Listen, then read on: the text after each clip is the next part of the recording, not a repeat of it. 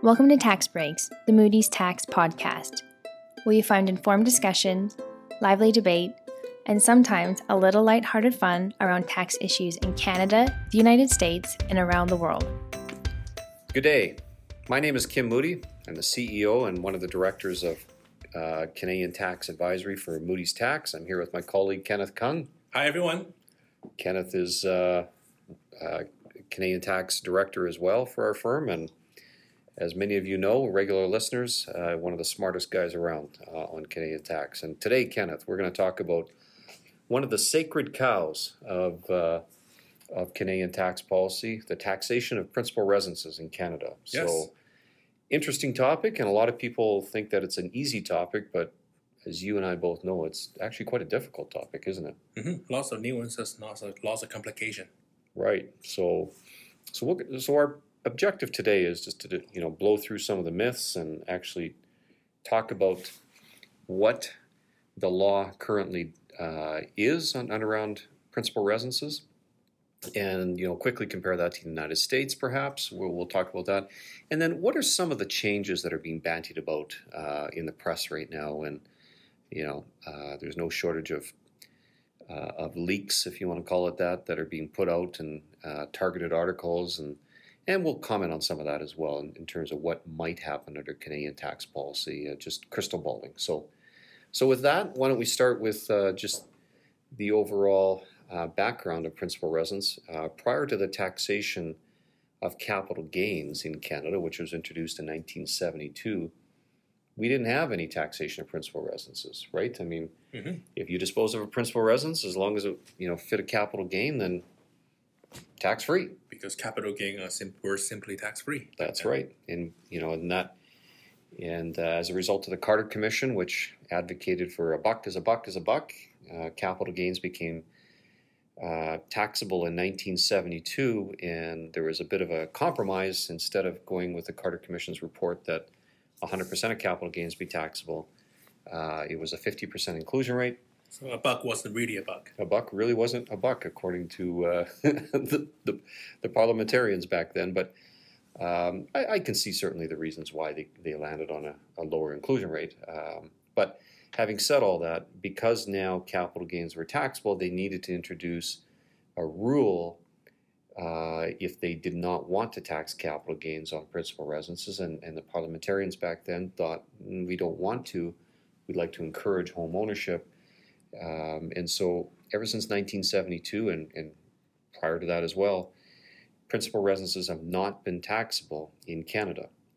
And just as a quick little history, and then I'll turn it over to you, Kenneth, for just the definition piece of it, that rule stayed in place until 1981 when they tightened up the principal residence exemption, where you could only claim one principal residence exemption per married couple, whereas prior to that, it would be one principal residence exemption per spouse. So you could have two principal residences per married couple. Well, that was found to be not consistent with public policy and good tax policy, so they tightened that down to one. So that was 1981, and the rules have been pretty much static all the way to today's rules, with one exception, which we'll talk about later on the podcast, which is special rules for trusts and special rules for non-residents. So with that, Kenneth, what are some of the fundamental things that you need to consider in order to be eligible, right, for the principal residence exemption? So the most fundamental part of it is it needs to be a capital property. Let's say, then what does that mean? Capital property. There's no bright line, and to one extreme, it would be someone who holds onto the house for a very, very long time, 20, 30 years to live in. And that would definitely be a capital property. Whereas on the other extreme, it would be someone who flip houses regularly and trying to say that every sale of the property is capital gain, saying that their property is a capital property. Remind me to talk to you about my uncle in that example when we talk about principal residence exemption calculations down the road. Or once you finish with the other elements, I'll just explain that. Yep. So once we determine it is indeed a capital property, then the next major component of this definition of a principal residence is that it needs to be a housing unit in which it is ordinarily inhabited by What the you. hell does that mean? So ordinary inhabited in the year means you inhabited ordinarily sometime in the year. The interesting part is it doesn't say how much of the year. So the prevailing view that has been accepted by the CRA is even if there's a small portion of the year which the place is ordinarily inhabited by you, your spouse, or your child, then it would be considered ordinarily inhabited in the year. So, for example, cottage. So, Kim, you have a cottage. Yep. Do you live in your cottage every day of the year? Absolutely not. No, I wish I could, but I don't. So do you think you do ordinarily inhabit it part of the year? Yeah, that you're there. I do, and I think a key component there, Kenneth, and distinction is: do I rent that property out? Mm-hmm. Is it a rental property? Right. In my facts, I don't rent the property out. I don't put it on Airbnb or VRBO, and I don't rent it out to anybody. And so it's clearly a personal use property. Yep. And clearly ordinarily inhabited by you Right. sometime in the year. Yep. I spend probably anywhere from 90 days to 120 days there per year. So do I ordinarily inhabit? I think under any reasonable assessment of the definition of ordinarily inhabited, I do. Mm-hmm. Now, what if, Kim, this year you had a family friend who wanted to rent your place for 2 weeks and pay you fair market value rent for 2 weeks? Well, I guess the question then becomes, does that taint that property, from being a rental property? Mm-hmm. I would submit if it was just a one-off with a clear intent that it's just a personal friend, Mm-hmm. probably that would be okay. But Right. but having said that, if you start all of a sudden, putting it on Airbnb and now it becomes a rental property, now you're into a dangerous scenario there, because that likely constitutes a change of use of that property, going from a personal use property to to a rental property. Mm-hmm. We're not going to talk much No. about, or if at all, about the change of use rules, but that would be the danger Mm-hmm. of that issue. And CRA's view on that is as long as any rental income is purely incidental, Which is a question of fact. which is a question of fact, yes, and your primary use is still for your personal use, then you generally should be fine. But as Kim says, dangerous territory, very fact specific. Right. So what about the old mythology, Kenneth? And I'll go back to my uncle here in a minute, but no shortage of mythology, ordinarily inhabited. All you have to do is live in a day, and that's ordinarily inhabited. Does that meet the test? Probably not if it is just a day. Now, an extreme example is, if I buy a house, I live in it for a day, and then next day I sell it. Right. That would be an extreme example. But I let's slept say, overnight, Kenneth. I made sure I had a bed in there, and I slept overnight. then it goes into your purpose, right? Is your purpose really to inhabit the home? And I would submit probably not. Right. But what if it is your cottage, and because of, say, COVID, you weren't able to make it to your cottage except one night in the year? Yeah. Then I would submit that's fine. I think that's fine too. But what I'm getting at is some of the myths that are out there, right? People think, unfortunately, and I've been the repository of many, many questions on this over the years, and my uncle is one of them. I'm going to pick on my uncle here, but he would submit, and many others, that all you need to do is sleep in it one night, and it becomes it meets the definition. Yeah, I don't think so, and I think that's purposely why the parliamentarians chose that language, ordinarily inhabited. In other words, is it your ordinary use of that property? Well, if it's one day, forget it, with a clear intent otherwise. So anyhow, we could go on that topic, and there's lots of case law, but I just wanted to blow a hole in some myths. Mm-hmm. And another myth is, a common myth is that principal residence has to be a home in Canada. Yeah, and does it, Kenneth? No, there's nowhere in a definition that says it needs to be a home in Canada. So I can have a second home in, say, the U.S., and I can claim that as principal residence, except I may not want to, because that jurisdiction, say the U.S., itself have tax on the home, and I may be just wasting my principal residence exemption on that foreign jurisdiction home. So it depends on the situation whether you want to take advantage of that. The most common there would be the United States, right? Mm-hmm. Let's say you've got an Arizona property or a Florida property, and you dispose of it, and you think you want to claim the principal residence exemption for Canadian purposes. That's fine, but you're wasting it, like you said, because is Arizona going to not withhold income tax, U.S. income tax on the sale? No. And they're certainly, for federal purposes, U.S. federal purposes, they have the right to tax that. So that would be an example of a complete waste of the principal residence exemption. Mm-hmm. So because, as many of you know, a family unit can only designate one principal residence for each year. Yep. As we talked about earlier in this podcast, that rule's been around since 1981. So what else, Kenneth, forms part of this? I mean, the definition in the Income Tax Act, which we have open in front of us, is quite lengthy and quite technical. So what else comprises that? So who can be the owner? So, of course, if an individual is the owner and that place is ordinarily inhabited by the individual, the spouse, or that person's child, then it is a principal residence. What if the owner is not an individual? What if it is a trust? Well, prior to 2016, it could be principal residence of a trust as long as a beneficiary uses the property of the trust. However, the rules changed dramatically on that front in 2016, so that after 2016, the general rule is if the home is owned by a trust, it can never be a principal residence. But as I said, there are some narrow exceptions. And what are these narrow exceptions, Kim? Well, the narrow exceptions would be if you have an alter ego trust or a joint partner or common law partner trust, which is a topic for another time, or a testamentary trust, I believe, off the top of my head, created for minor. For minors. Where the parent has actually passed away. Right. And so very rare will you have those exceptions. But when you're using those trusts for estate planning purposes, certainly you should consider that you can still hold those types of properties without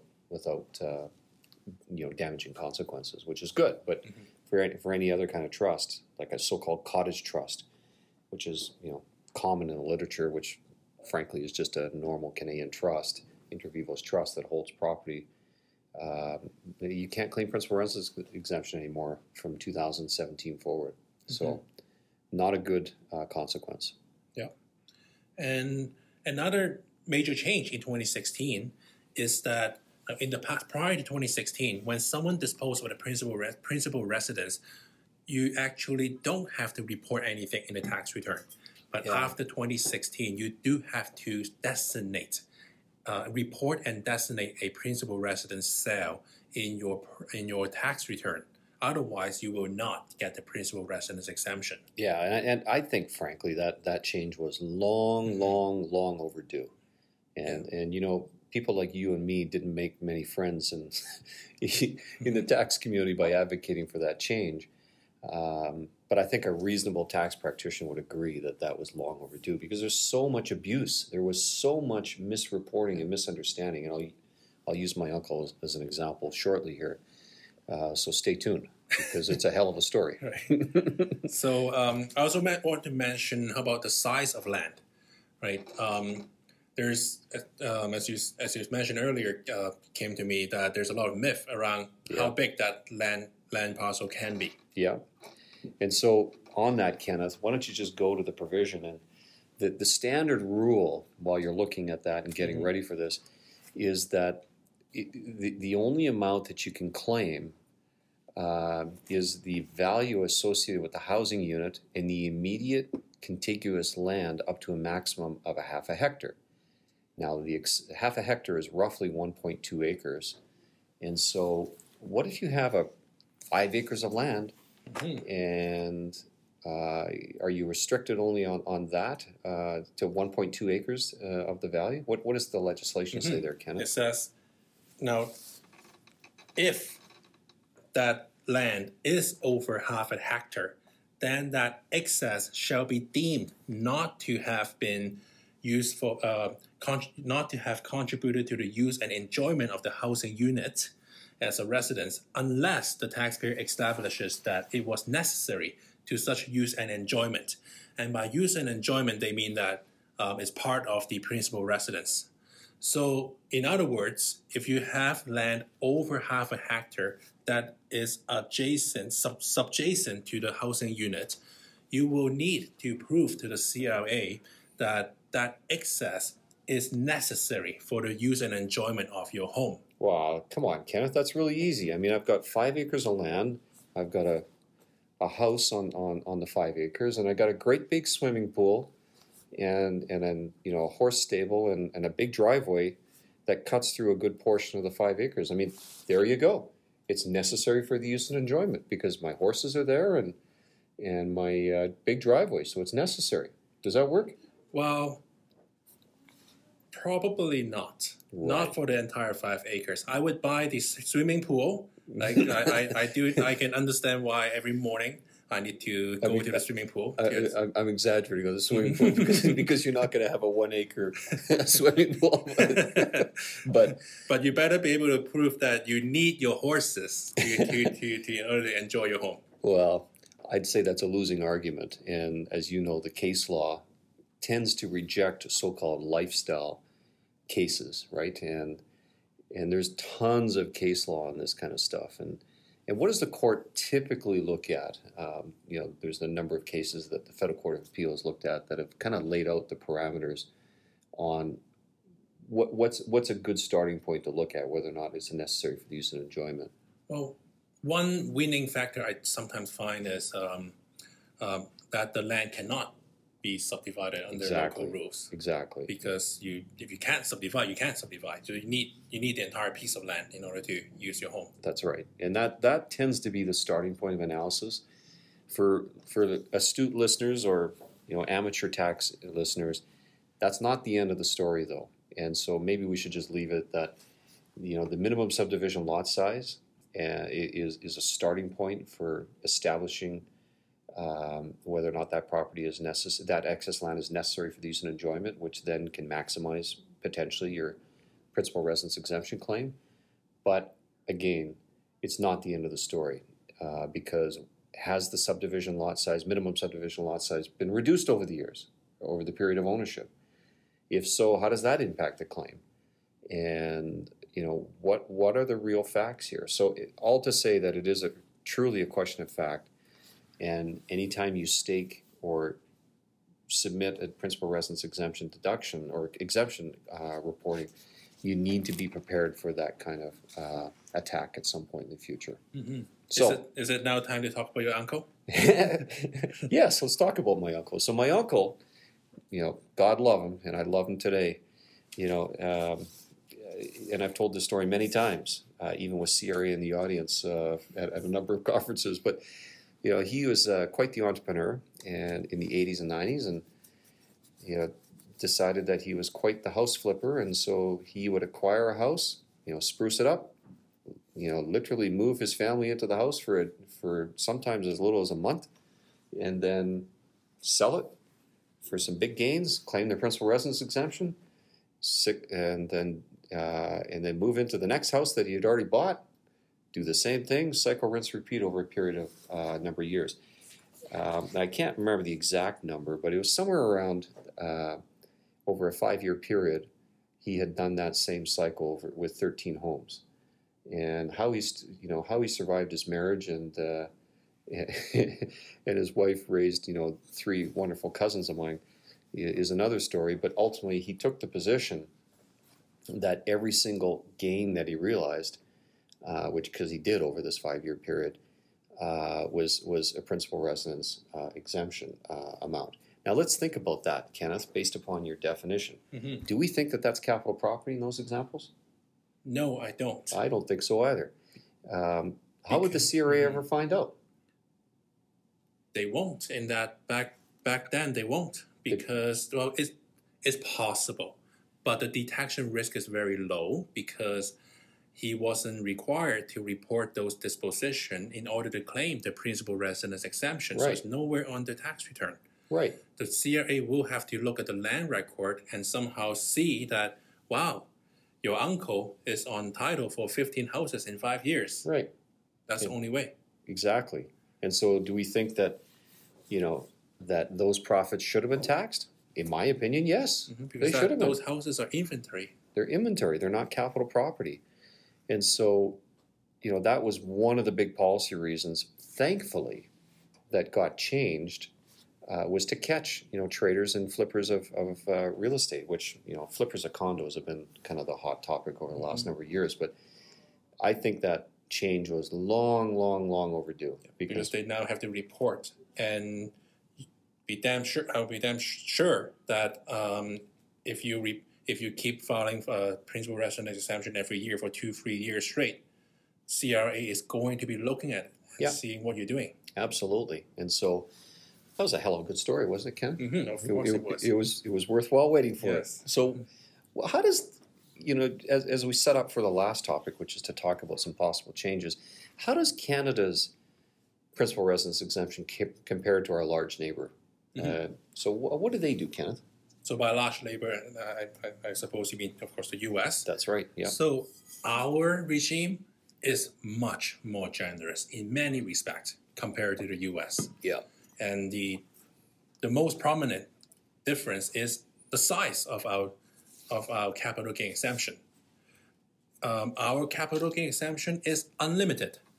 I can be selling a $20 million home for a $10 million gain, and I can do that 5 times in my lifetime, and those gains will all be exempt. Come on, really? Yes, as long as I ordinarily inhabit it in my manor, in my mansion. And it's a capital property and all the other the tests that you talked about. So stopping there for a second, do you think that when the draftsman of the Income Tax Act created the principal residence exemption to exempt capital gains on dispositions of principal residence, do you think that they ever thought that the possibility would be to exempt millions and millions of dollars of capital gains? I mean, we're crystal balling. We're not crystal balling. We're looking back in time, obviously. Yeah, probably not. My guess would be there were expensive houses back then too, but not. But $1 million back in 1972. I mean, I know you weren't born then, Kenneth, and I was, but that was a ton of money. Mm-hmm. Whereas today, it's still a ton of money, but from a policy perspective, I'm not sure, and love to go back in time and see what they were thinking, but I somehow doubt that they wanted to exempt principal residence gains that could be in the millions and millions of dollars. That's my suspicion. I could be wrong. So, what does the United States do? Well, the United States, they also have a principal residence exemption, but it is limited to a fixed amount of $250,000 for a single individual, or a $500,000 for a couple. Married couple, right? Married couple. Yeah. And you have to, that home has to be that person's primary residence for at least 2 out of the last 5 years. Is that a continuous test or at any point in time? At any point, you just have to add up to 2 years out of 5 years. So compared to Canada and US, one is unlimited, the other is $250,000. One is possibly staying in it for a very short period of time, as we just discussed at length, or the U.S. style is you have to stay there for 2 years out of 5 years. Right. I can tell you from my perspective at least, and this is my opinion, Kenneth, not sure what yours is, we'll see in a second, I like that. Mm-hmm. I like that rule because it's objective, it's less... in my view, and of course the devil's in the details, right? What does a primary residence mean under U.S. law? And of course there's details there that need to be explored, et cetera, because you can get into the nuances of, is this an investment property, is it a rental property, et cetera, et cetera. But it's a very objective test. Mm-hmm. 2 out of 5, and you've got a cap. So no matter how much mischief you play, you've got a cap. Yep. Whereas in Canada, you can have a lot of mischief, and it's an unlimited cap. So I kind of like that, right? Because it takes away some of the arguments of, oh boy, so you can flip your home in Toronto and get gazillion dollars of gains, but me in, Stettler, Alberta, I only get, a small amount of gain. How is that right? So anyhow.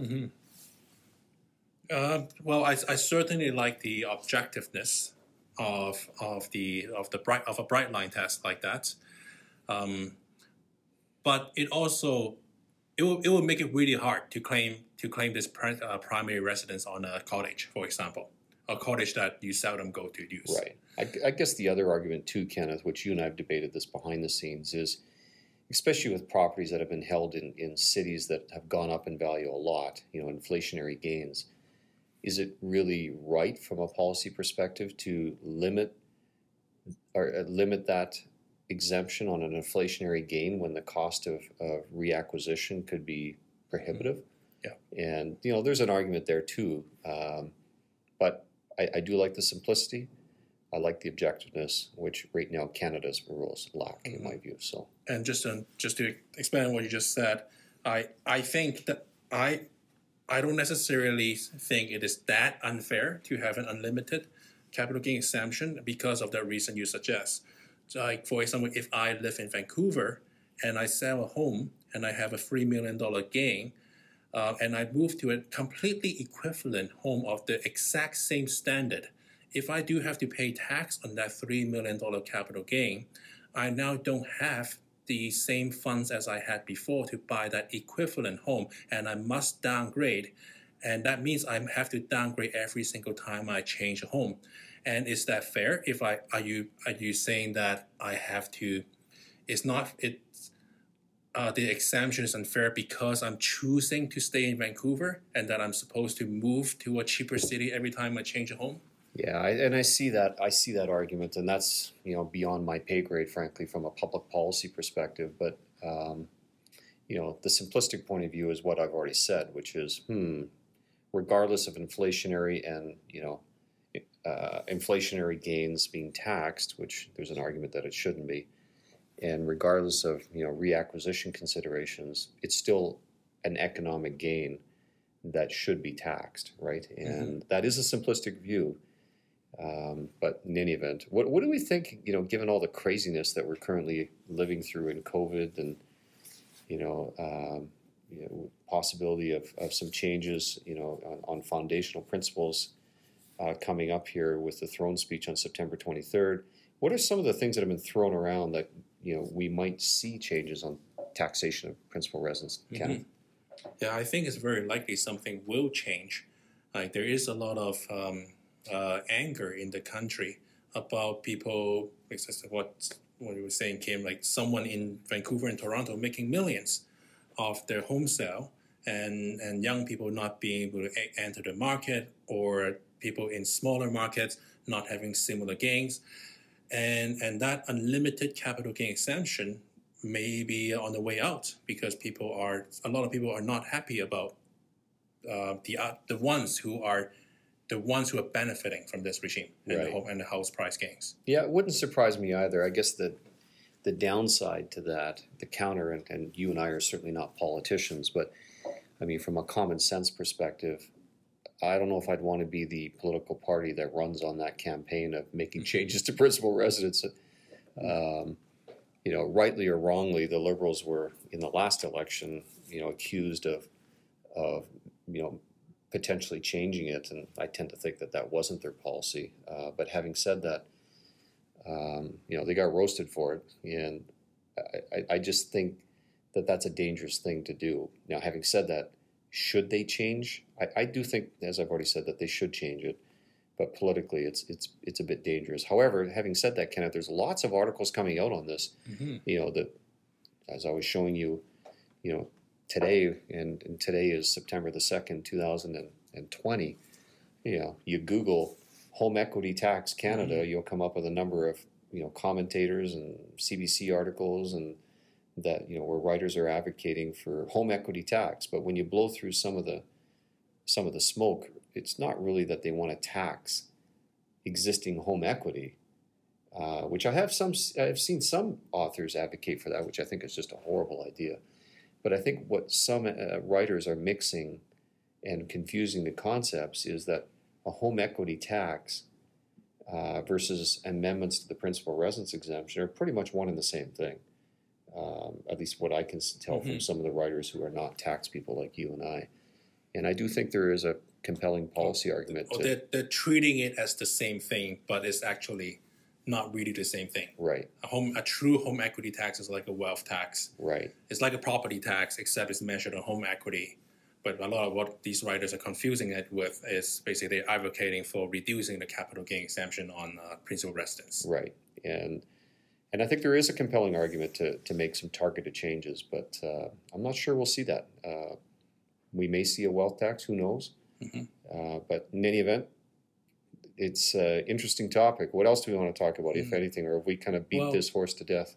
Well, on that topic, so if you think the principal residence exemption is going to go away, what are some of the things you heard about people doing about that? Yeah, thanks for the reminder. I received a phone call the other day from a really good friend of the firm. He's an investment advisor, and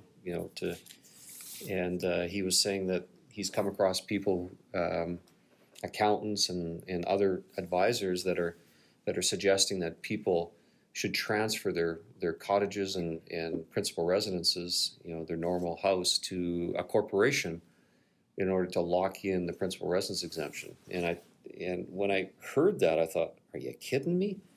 And so, because it makes no sense on a whole bunch of issues, and not the least of which is that if you transfer a principal residence or any personal use property for that matter to a corporation, that will invoke very, very punitive subsection 15(1) benefits, which are not easily calculated. But the way that the courts, have mandated that these benefits be calculated is on a so-called rate of return basis.